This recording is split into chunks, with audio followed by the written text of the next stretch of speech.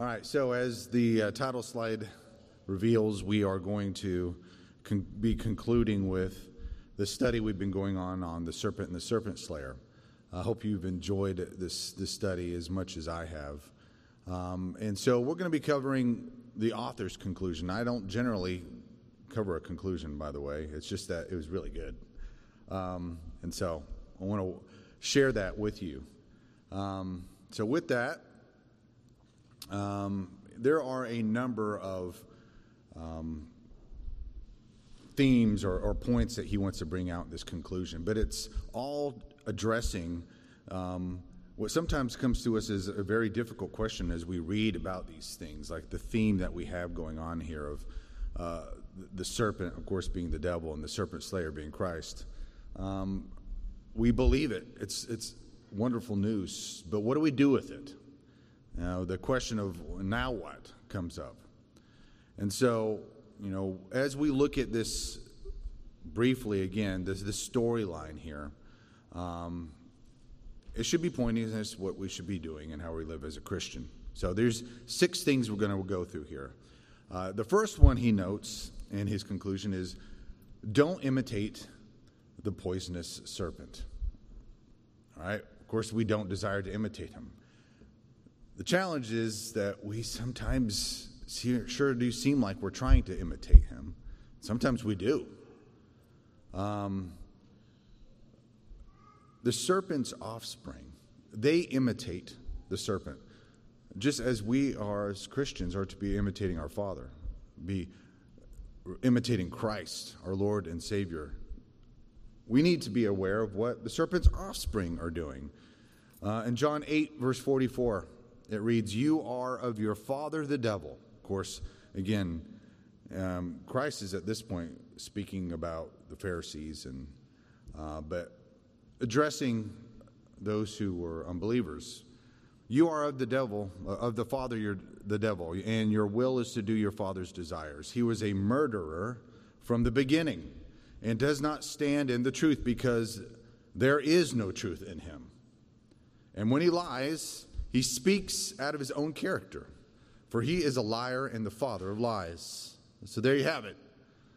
Our description in a very short way of some of the chief characteristics of the serpent, of the devil. According to Christ, we as Christians can imitate the serpent, this poisonous serpent, in many ways. But for mankind in general, the 3 things he brings out is murder, rejecting the truth, and lying. Those are the 3 things that he's pulling out in this passage anyways. So whenever we see the offspring of the serpent employing tactics that we would put in the category of murder, they're seeking to devour like the serpent wants to devour. Remember, there's 2 main strategies we talked about. He likes to deceive and to devour. Well, certainly you would put murder under the category of devouring. And we can see that in our culture. Just the evil in abortion, for example. And what that does, and how wicked that is, and how blind so much of the world is to this blatant fact of murder. But that's the devil doing his business, working with our flesh to devour. Okay? Another one, again, rejecting the truth. That is the serpent using the tactic and strategy to deceive. We can see that played out in examples of the social gospel that we hear out there and that we strongly desire to reject, but it can be so subtle at times because its answers can seem so good at times because it can seem practical. Well, surely that's a good thing because XYZ results in it, or at least we think we get good results in it.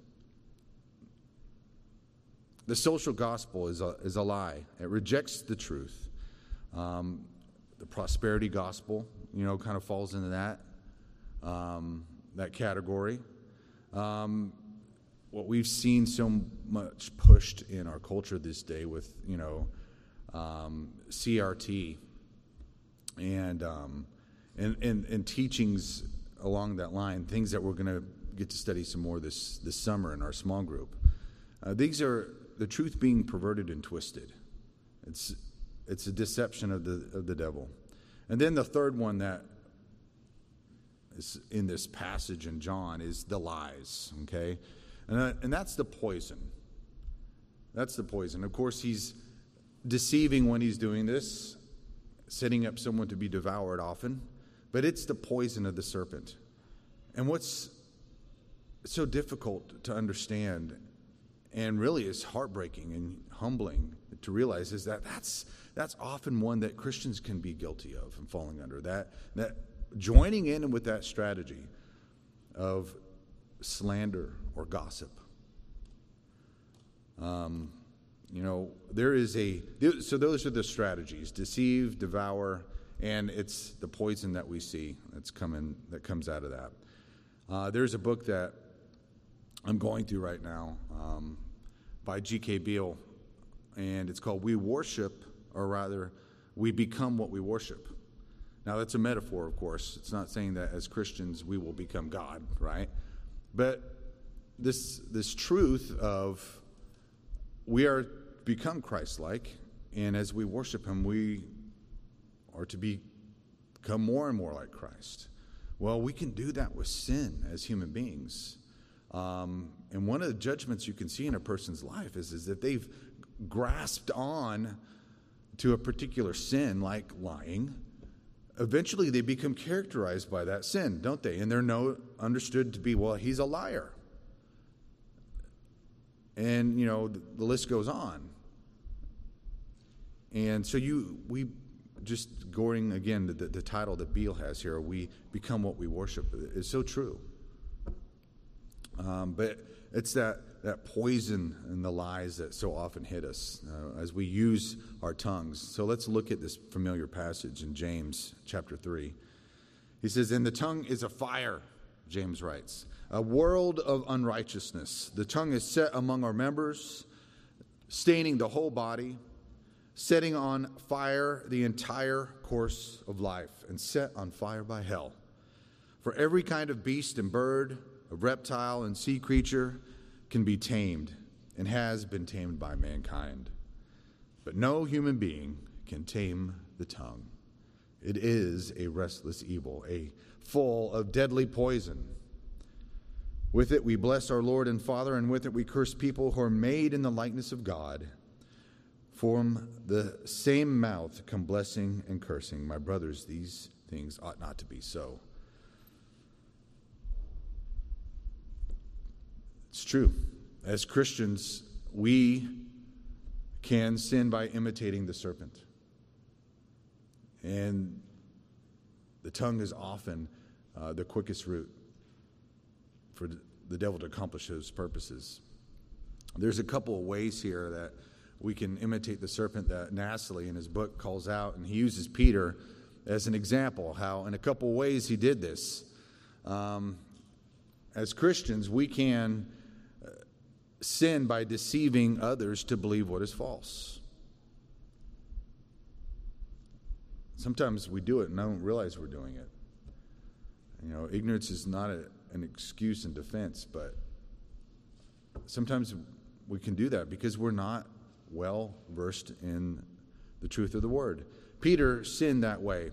And one of the examples that Nassley gave is when, if you recall, when he separated himself from the Gentiles in Galatians chapter 2 at Antioch. And Paul, he confronts him about this. Well, Peter misled other Jewish Christians in that time. He misled them, even so much that he was able to mislead Barnabas, the son of encouragement, as his name meant.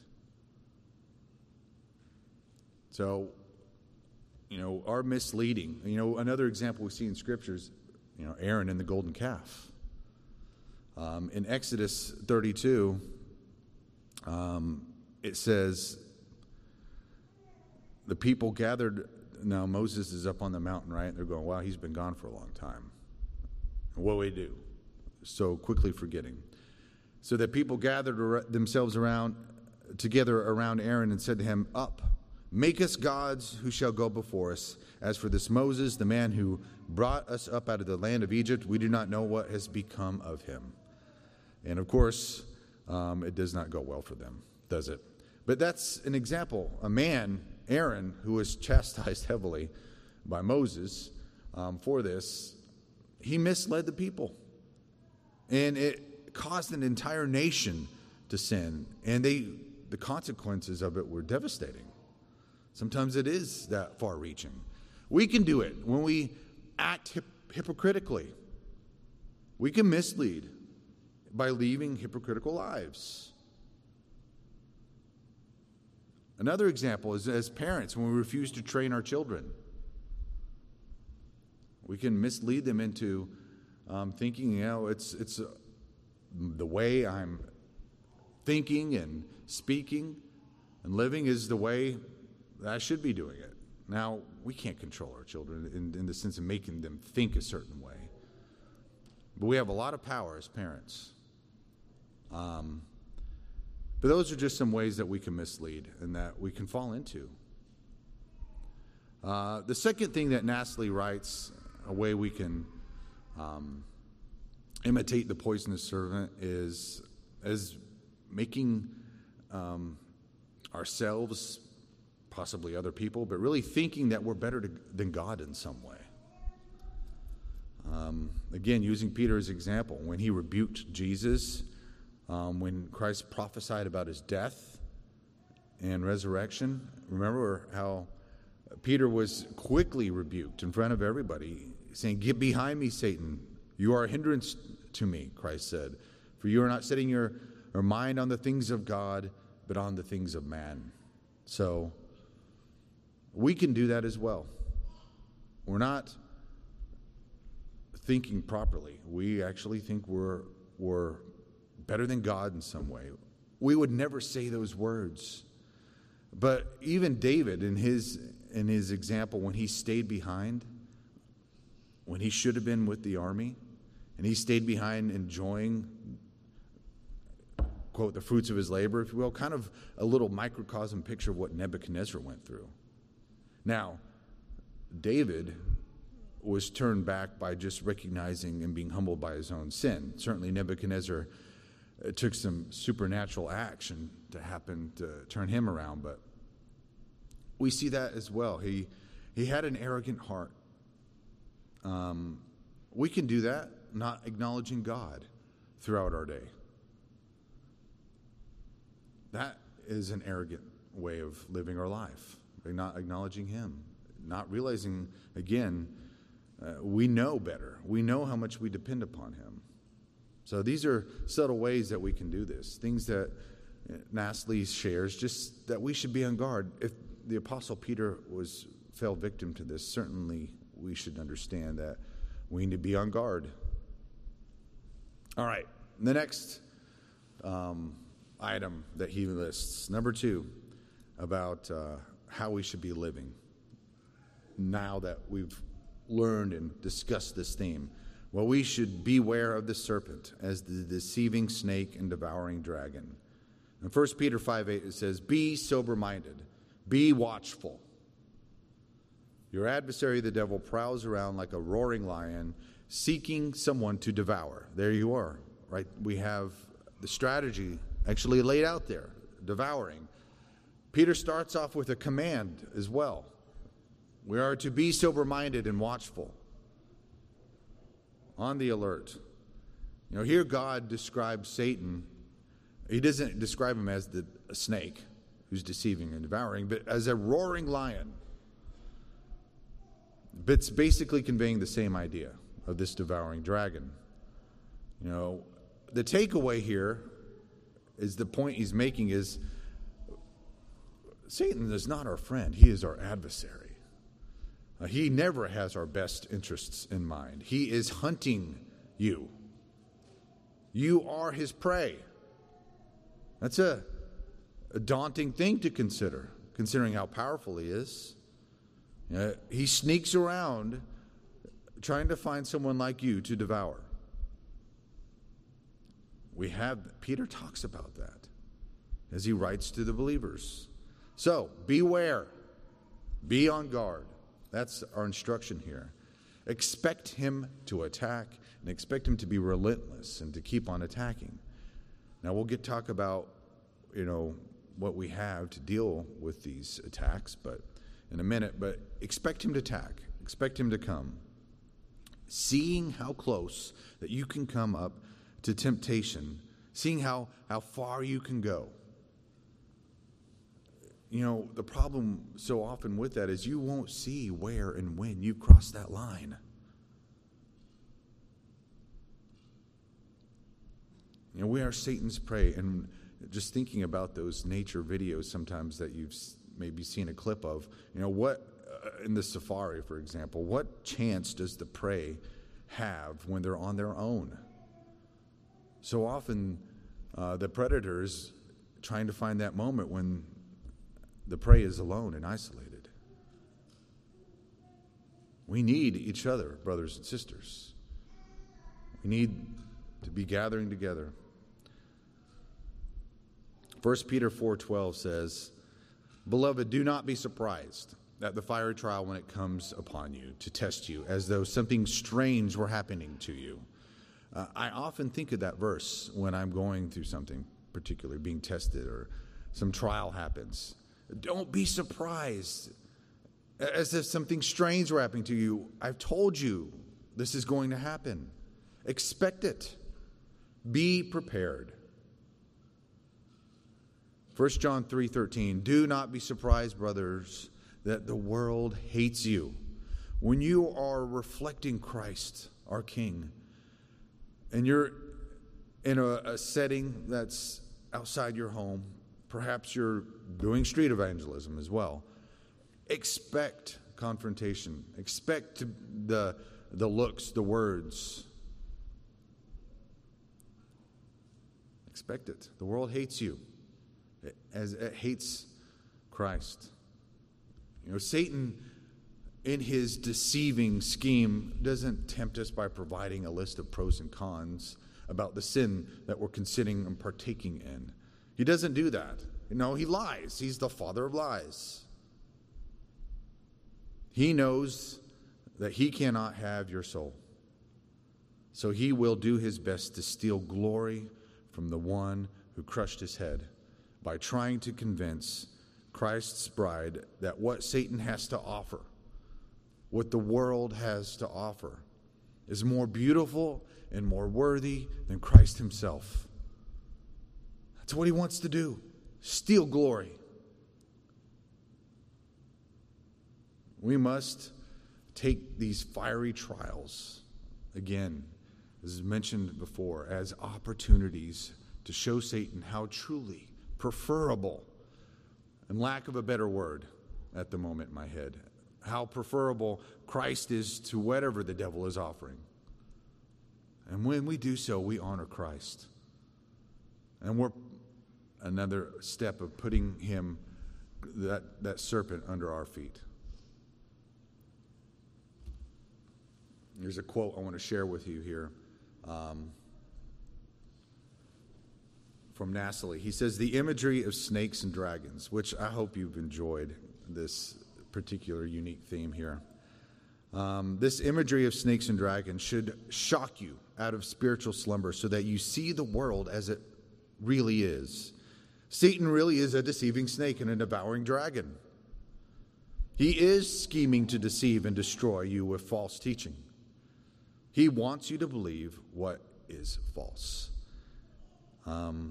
So beware of the deceiving snake and devouring dragon, he writes. And he quotes Tolkien here from The Hobbit. He says, using this quote, it does not do to leave a live dragon out of your calculations if you live near him."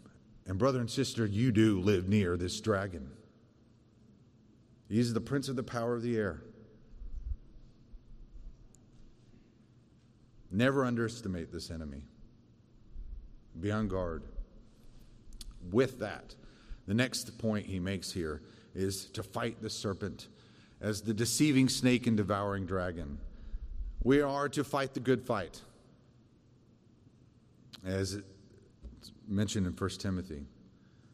Fight a good fight. There are 5 passages that Natalie provides here that helps instruct us as fighters here. So let's go through some of these.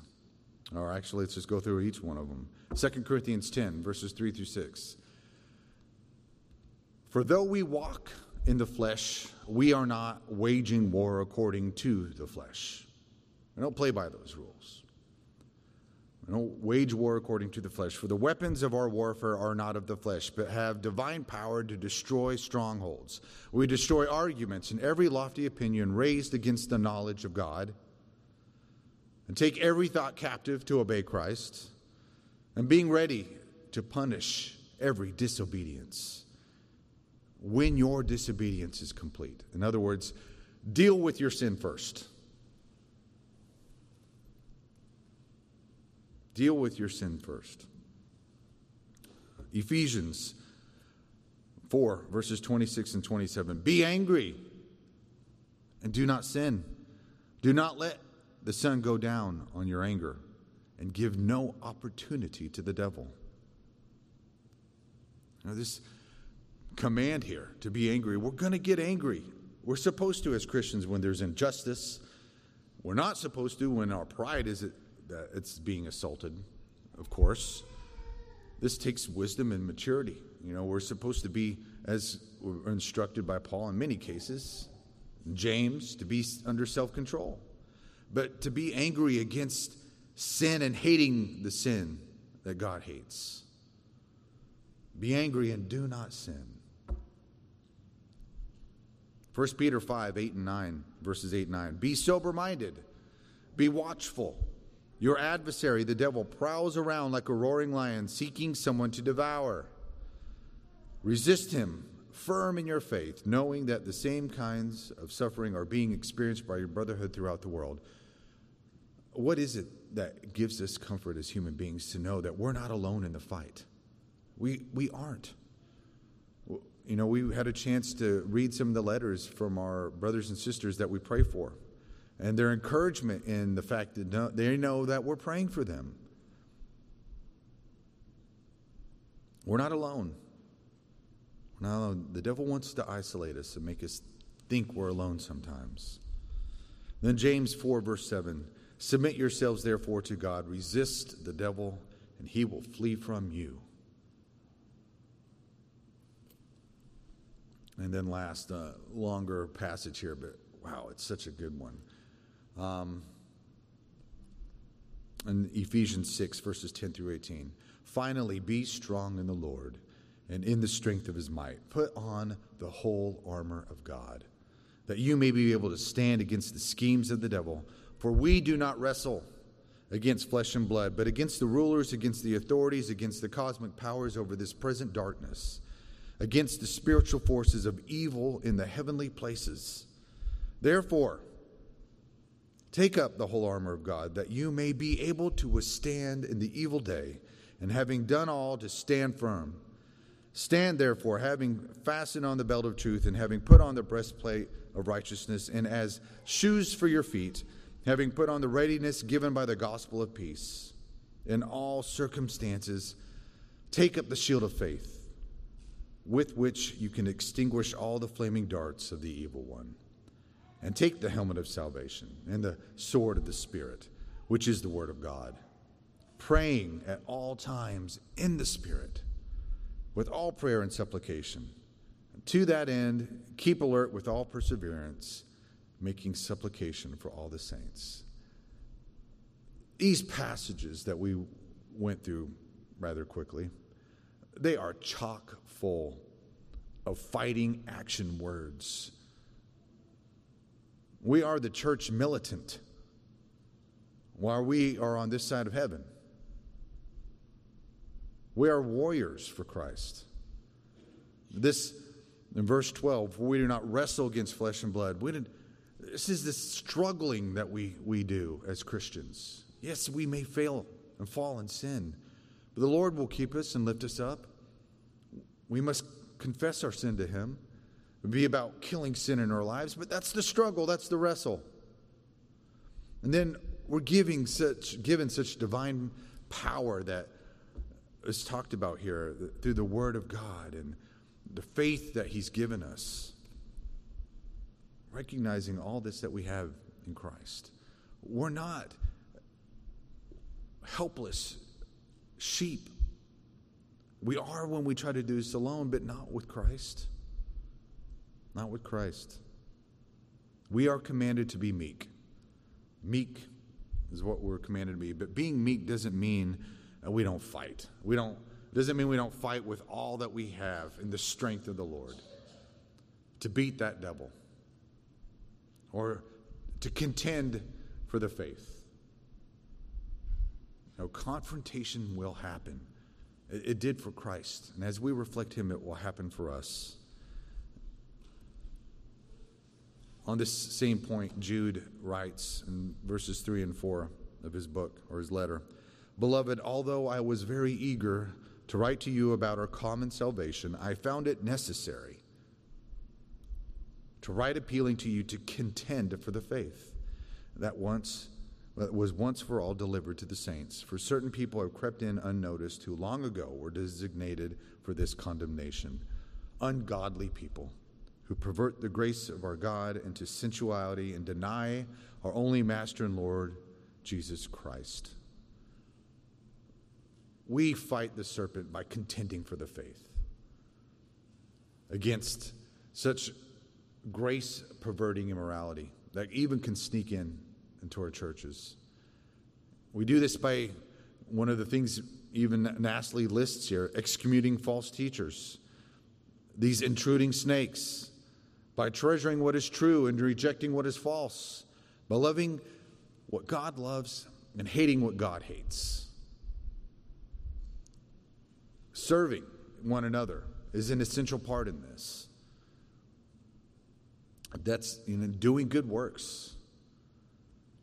Refusing to do evil, even when the civil authorities would prompt us to do that. Thank God we don't have to openly deal with that issue. But we have the example with the Hebrew midwives, for example, of what that looked like. And around the globe, brothers and sisters in nations like China, for example.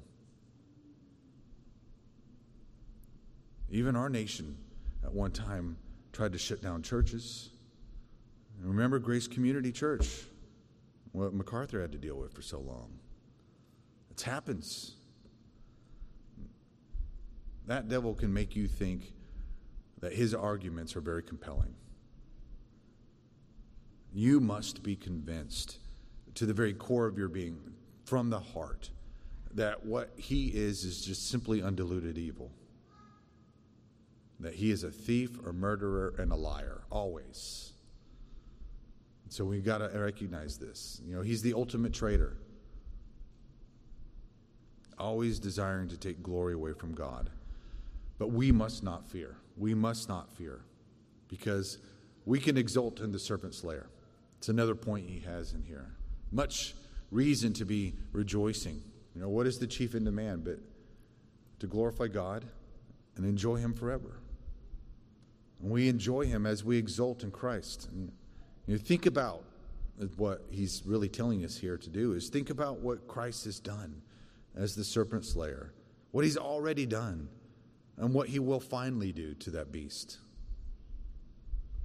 And we should feel elated about that. It should come out in our voices as we're singing and being reminded of this stuff.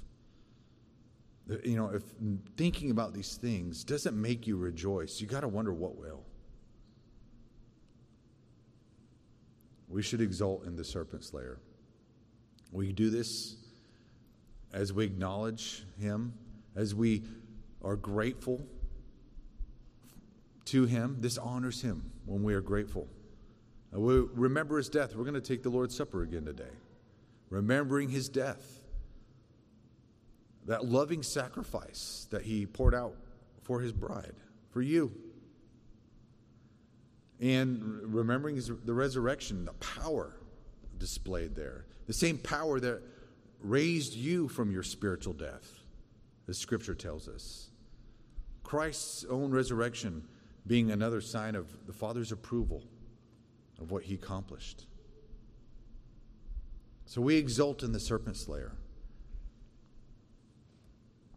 We also enjoy good serpent slaying stories as echoes of the greatest story. I really appreciate him bringing this point in here. You know, you didn't have to do it because, frankly, the last one kind of covers this, but, you know, there are things that we get to enjoy, and even in our culture, these stories that echo the greatest story.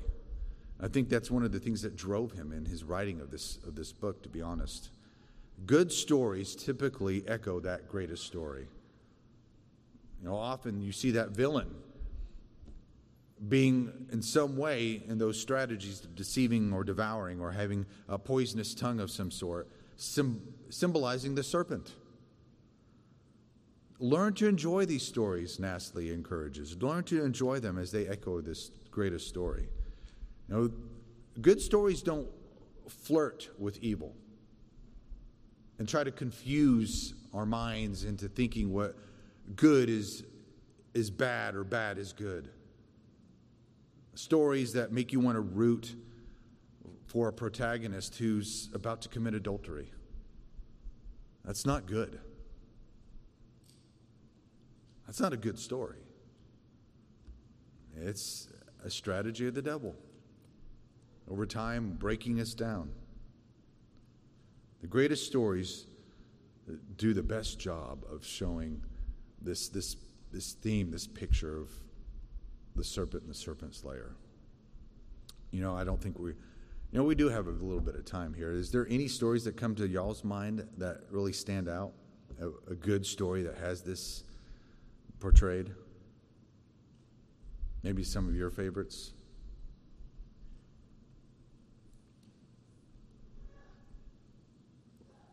Yes, David.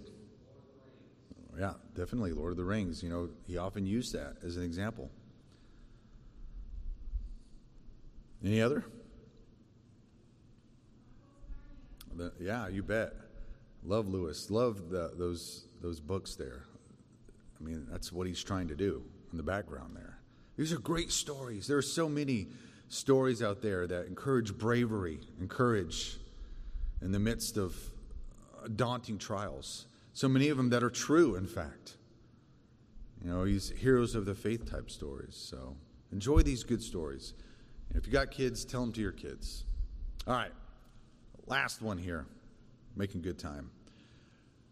Of course, it'd be this one. Trust the serpent slayer. We are to trust the Lord, our Savior, who crushed that head of the serpent.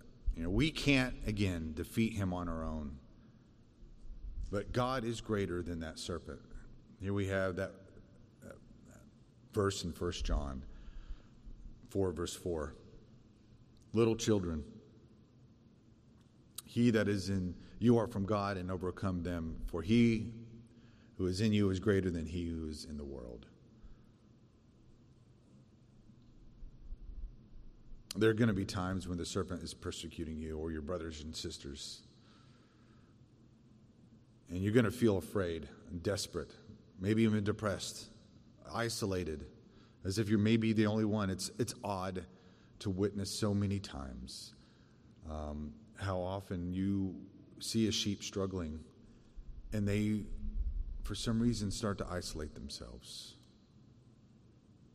That's falling into the devil's trap. You got to remember the whole storyline, folks. You know, we know the ending, but the whole entire storyline. Yeah, there's struggle in there. Difficult and tragic events are going to happen. And it comes by the hand of the Lord. And it's for our good. Trust the serpent slayer. You know he's already decisively beat that serpent. And someday he's going to be done away with him for good.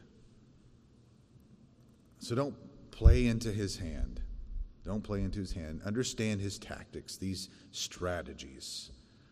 And those fighting action words and those passages that we went over, you know, there's so much there in the Word of God that we have. So often we think, well, what do I do now?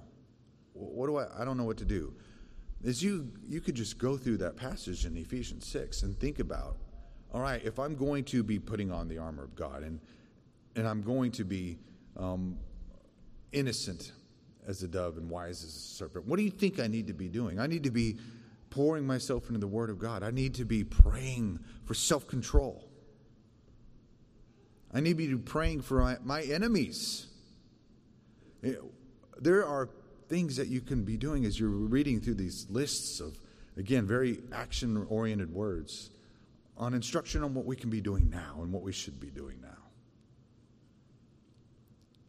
The Lord's Prayer. Recall the Lord's Prayer, how he taught his disciples in Matthew 6, that God would lead us not into temptation, but deliver us from the evil one, using that means of grace called prayer.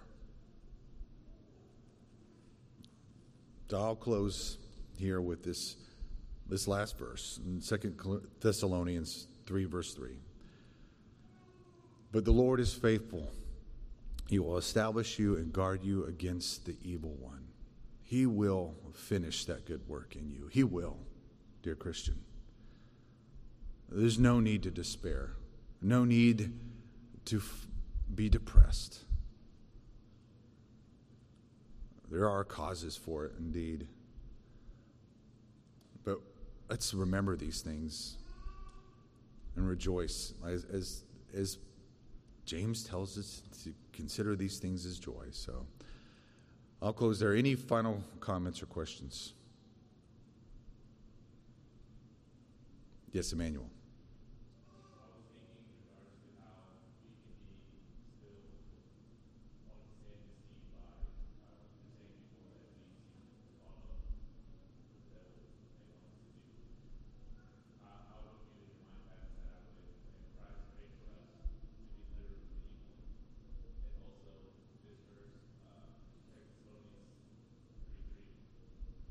Mm-hmm.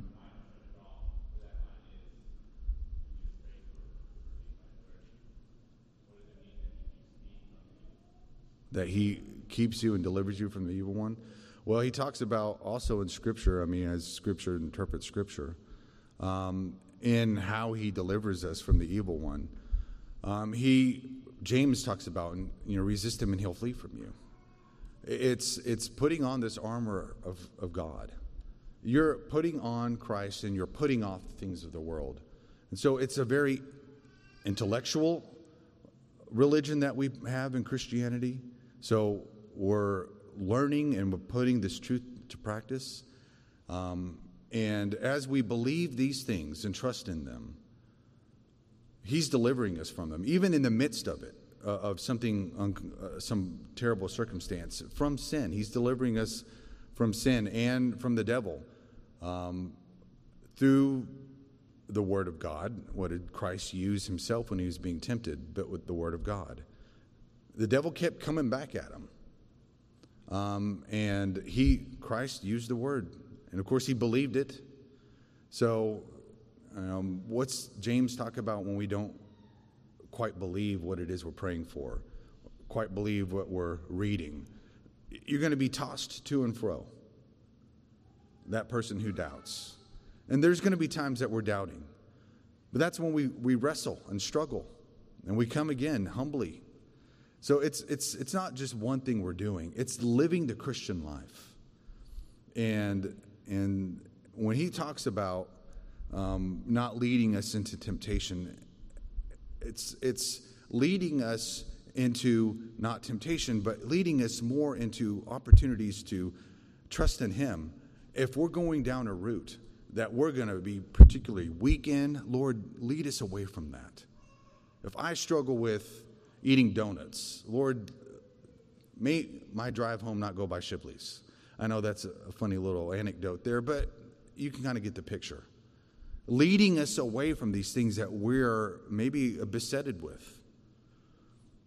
That means we know what's going on and we're aware of our weaknesses. I don't know if I addressed your question directly, Emmanuel, but it's the whole package of depending on Christ. Any other comments or thoughts?